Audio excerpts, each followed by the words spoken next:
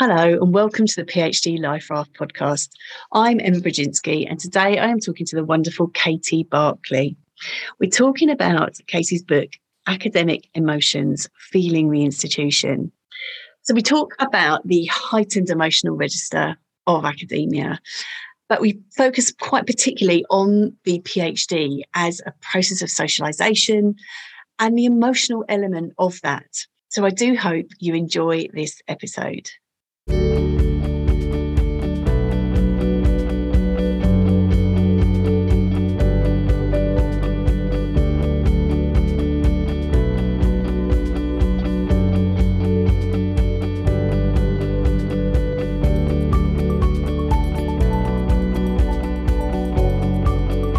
Hello, Katie. Hello.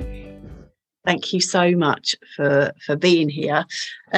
I am really looking forward to this conversation and for quizzing you. Talk about academic emotions.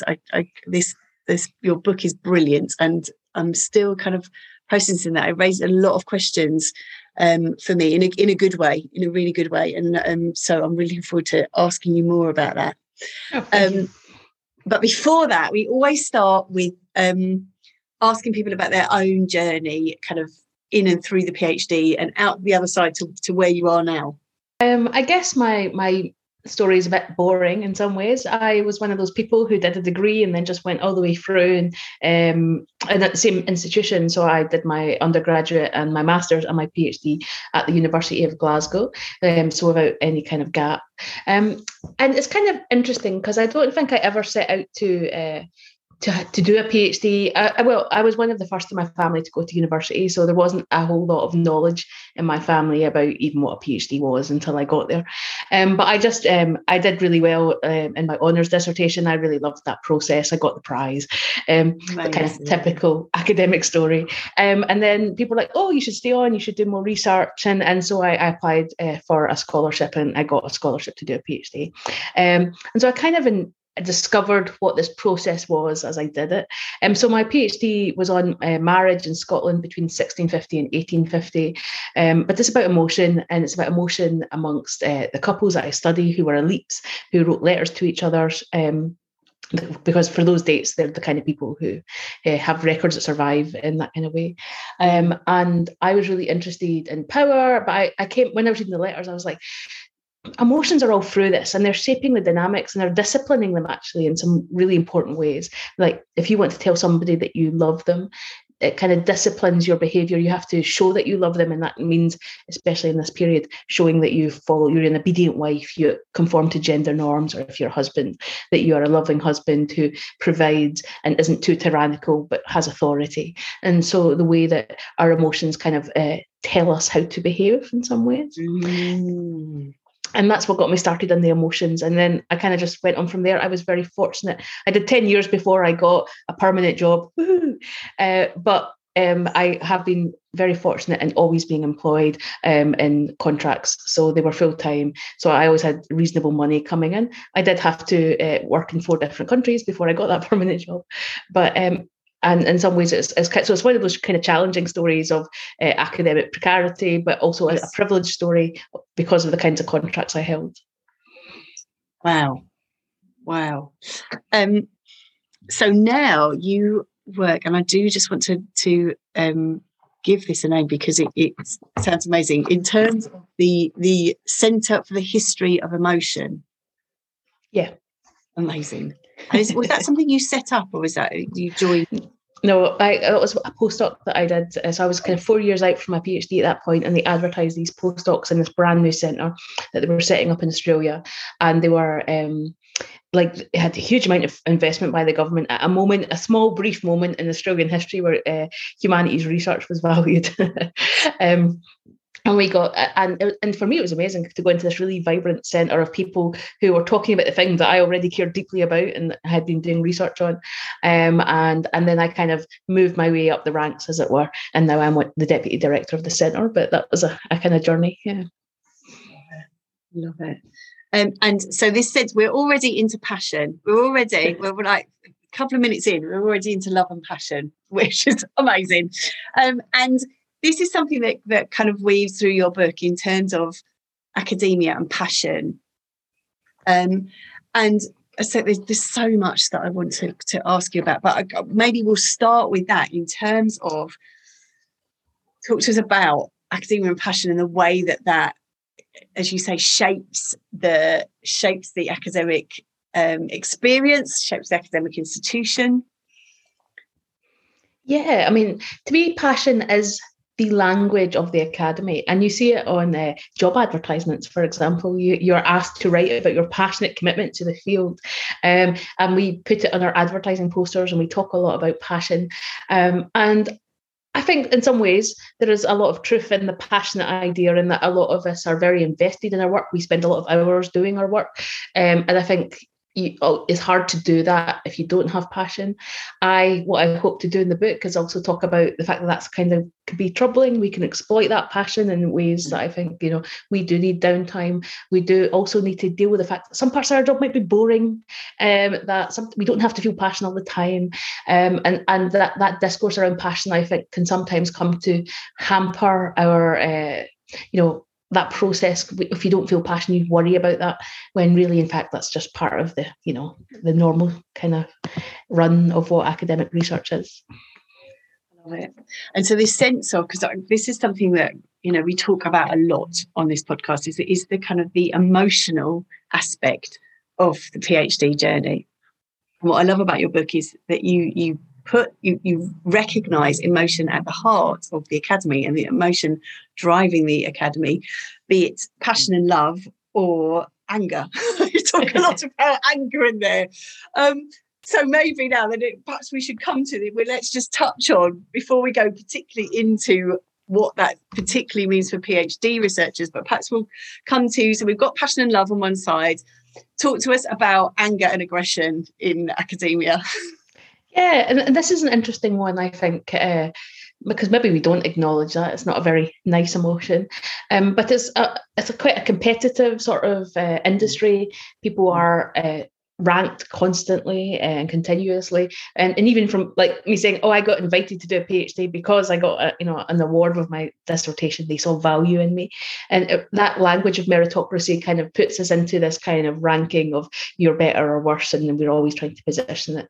And I think that's a very hard way to live, and I think because of that, it causes resentment, it causes anger, but I also think another cause of anger is about actually social justice. So a lot of us, especially since I kind of trained, which was, coming up in 20 years ago now, we have been taught that the purpose of our work has to be useful, and so it has to change the world, it has to be better.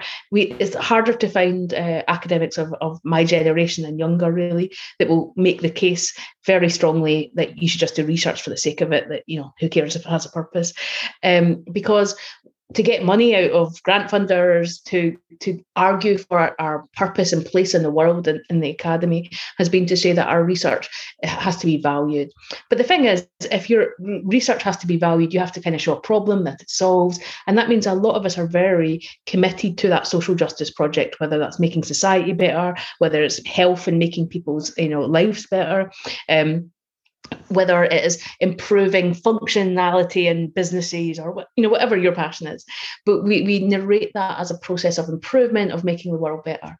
And then we work in universities where things are very imperfect, and that's just because they're human institutions. But I think then what we feel like is, well, hang on, we study problems, we want to make the world better, and this institution that we are part of doesn't want to play along with that game, and why doesn't it, and how do we improve it? And so I think a lot of anger and resentment also comes out of that weird conflict between being in an imperfect institution, but also being people whose whole careers is committed to trying to make things better, and how do we resolve that? So there's this sort of dissonance, and I think you articulate that really beautifully in the work. And so this sense of a kind of the emotional labour, of the emotional context, and kind of calling that out and recognising that. And so what I want to ask you then now is more particularly about this experience for PhD researchers, because you talk about in the book about coming into the academy and being acclimatized to the academy. So tell us a little bit about that, and in terms of how that works. So I think the first thing is I'm an emotions historian. So I'm interested in how emotions vary across time and across culture. I'm not a psychologist. I don't think about them in terms of universals.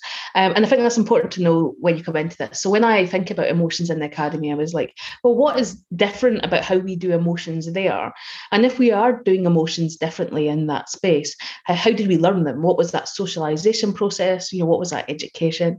And so that's where I kind of looked at the PhD process, because I think that was it's a really critical moment where we're kind of disciplined, and I use that word in a very Foucauldian but very intentional way. We are put through a series of practices that teach us what it is to be an academic, and that includes how we should feel, how we should express emotion, what we should be angry about, and what we should value and therefore love and feel passionate about. And that's not natural. You're not born knowing that. For some people like me, we didn't even know what the academy was until we kind of went to university. So it's not this natural thing at all. It's an education that we are given. And I think it happens at the PhD because one, you don't really see these kind of attitudes and values held by undergraduates. It's really, I think, that process of creating research, of doing that training, that we start to kind of being enculturated. And I think it kind of consists in two parts. And one is about being part of an intellectual community around your discipline, around what your area of research is. And we do this right from the beginning, because one of the first things you do now when you do a PhD is you're said, go away and do the reading, read what other people have written about this topic, and then think about how you're going to expand it or contribute to it or build on it. And so we, right from the beginning, we situate the knowledge that we're going to make, but also ourselves as scholars in relationship to that community. And then the whole kind of process of a PhD, or at least it was before the pandemic, was about meeting those people that we talk with in our work and going to conferences, listening to other people's papers, engaging with those ideas. And we're kind of really kind of that sense of community that we are part of and that we belong to, and that we all have a shared investment and care around our subject area is something that's a very strong and important part of our training. And a big question for me, and we can maybe discuss this later, is what the pandemic did for that process. But I think that kind of makes us care a lot about our fields, but also about being part of that community. So it's a love. We're taught to fall in love with each other, to find ourselves a family in some ways. And part of that is a socialization process around not just about caring about your field and those ideas, but it can often be for many people about how you present and what you wear, what your accent is, what kind of popular culture you know and are meant to know and talk about over dinner. A lot of people talk about that kind of culture shock and having to learn that cultural capital that doesn't come naturally if you're not already part of that kind of middle class that the academy was built around. I also talk about the professional part of this, and I think that's new or not new in that it's been happening for a long time. But the professionalisation of the PhD, I think, was recognised. A lot of the funding for PhDs now comes from in OECD countries, comes because they think that PhDs are important for the wider economy. And so there's an emphasis that we should train more PhDs than there are jobs. And that is not a flaw in the system, despite the fact that everybody thinks it is. That is actually the purpose. We think it is valuable to have people with PhDs in ordinary jobs and ordinary workplaces, because those research skills, that way of thinking about that world, that knowledge is valuable to everyone. And actually, I think that's really important. I don't disagree with that. We just maybe should communicate that more, that we do expect people to move into lots of industries. But that process then said, well, we have to teach people how to recognise the skills and the transferable kind of ideas and things that they're learning through this process. And we also need to get them to be very timely. So you can't just come along and do your PhD over a decade and it's your hobby and your passion. It's got, if you're going to go out and do this for industry, you're going to have to do it on quite a strict timeline. You might have to do it on a topic that you don't care about even a little. And so we have more PhDs that somebody else has picked your topic. But also there's a sense of which that you're discouraged from maybe having quite so much passion and being a bit more functional, a bit more practical. And I think that is a different kind of discipline of the self that you think should detract from community, but in fact doesn't. In fact, it invests us more that we are professionals and that's part of who we are. And we start to think about the PhD process differently.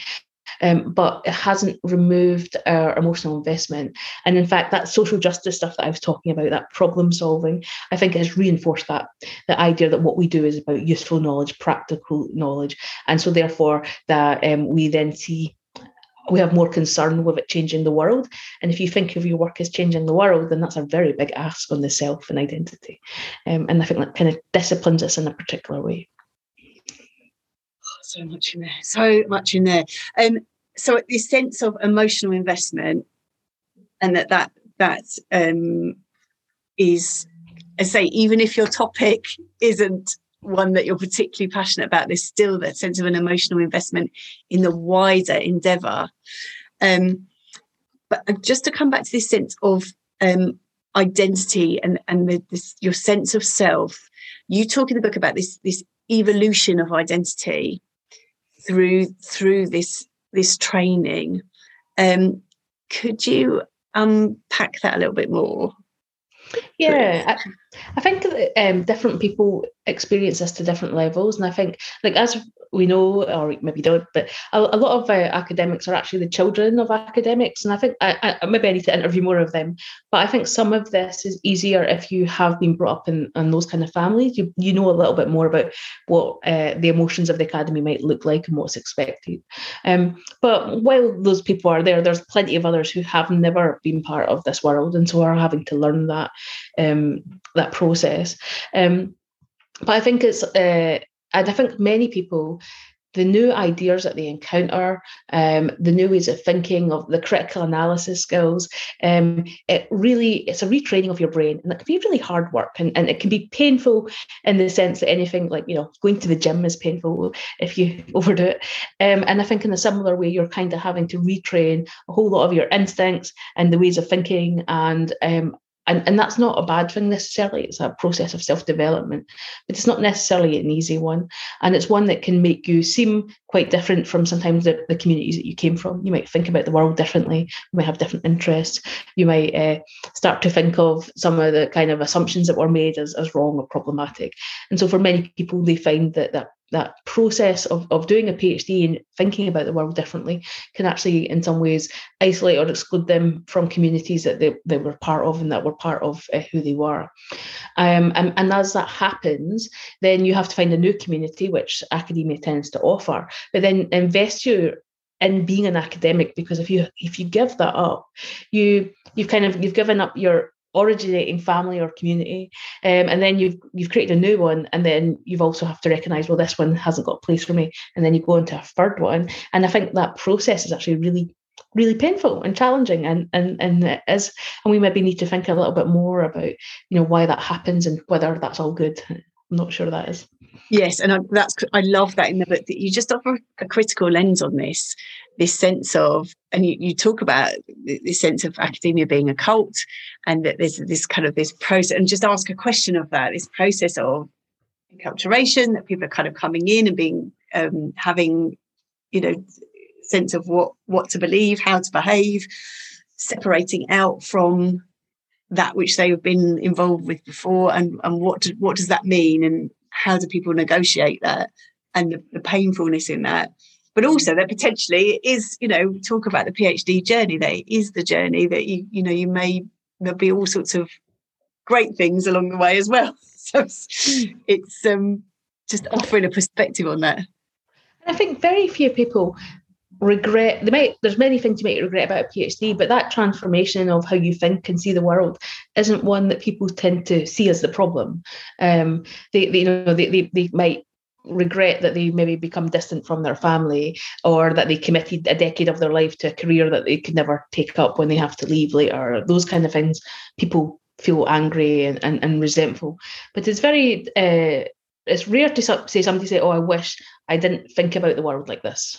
Maybe English lit scholars wish they could read novels and turn their brains off, but maybe other than that, we don't often regret that training of mind, I guess. Yes, this sense of a process, and we'll talk about this a lot on the podcast, that it is a process of self-development, and that that has a real value to it. But I think what you bring up really interestingly in the book is that how that self-development then is negotiated with the institution, the academic institution. So you're on a journey, the institution is doing something. How do you interact with that? And there's some really interesting stuff around that, I guess. So I'm aware of time. I just say there was so much more that I would want to ask you about, and I really would recommend the book. It's incredibly well referenced too.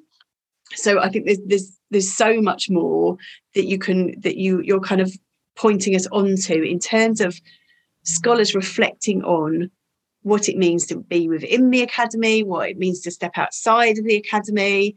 It's really, really interesting. And I wondered where it left you at the end of writing that book. Yeah, there's a question here also about the pandemic that I think I'll maybe come to here as well. So yes, as I was finishing the book, the pandemic started, right? So like, and I kind of felt, I mean, what we went through as academics in terms of the requests asked of us in terms of additional labour, but also then in Australia particularly, we were being laid off, mass job losses across the field. And it was like, it's really hard to be asked to work, 70 hours a week in the same time that half your colleagues are being fired, right? Like, and I think that a lot of that passion and care and commitment that we were bringing suddenly felt very hollow and hard, and so I felt there was a cooling effect. And so one of the questions for me is are we still, is it the emotions of the academy going to be the same as we move forward and post-pandemic? And I think actually they are, right, because I think we've got enough distance on it now. But I think I have an interesting question for the new cohort who didn't go to conferences and didn't have the same opportunities to be part of the academic community during that really critical stage of the PhD, whether they feel as invested in this institution as those of us who went through it in a more human kind of, we saw each other more sense. Or whether or not they will be able to have a more critical distance just generally from what's asked of them. But I also think a lot of us feel very bruised by a lot of those decisions that impacted our lives and the lack of care that was shown by institutions for academics and for students, and whether or not people will want to fight in the same ways, or whether that will change or not.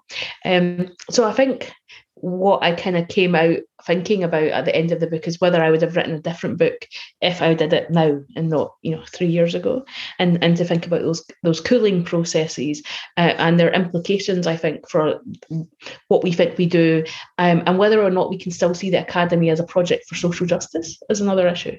I think a lot of us are increasingly sceptical that if we couldn't even care for ourselves, how do we care for anyone else? Yes, here. And you speak to that. You speak to the precarity, and you speak to the brutality, really, in academia, the aggression and the microaggression in there. So, well, thank you for recognising that. Thank you for calling that out. Thank you for just articulating a sense of what you talk about, the heightened emotional register of academia, and this sense of that if you are feeling lots of emotions, that doesn't mean you're doing it wrong. Actually, it means that you're probably reading the terrain right. Absolutely, yeah. So I do always ask for a top tip or something for people to take away. So if people are in that place of this kind of, they're in that heightened emotion of the PhD process at the moment, any thoughts or comments or references? I think the thing I would say is to know that it is an emotional process, right? That I think that we, in culture beyond the academy, tends to think of a heightened emotion as a problem. You go and see your psychologist and you work through those things and you try to come to an equilibrium. But the academy is not that. It wants you to be passionate, and that means you feel the highs and you feel the lows, and I think that can be actually quite challenging to learn how to do that kind of emotional self and how to manage it. So I kind of think the message is to know that this is a normal part of that process, and to not necessarily think of yourself as kind of, pathological or kind of, like, I'm not saying that people should not take care of their mental health. They absolutely should. But recognizing that that there's that if you're feeling those things, they are part of what the institution is doing to you. And so to step back sometimes and just to think about, well, why is it asking this of me? And how can I manage this? And how can I lean into it? You can lean into it. You don't have to always run away, but sometimes you might run away.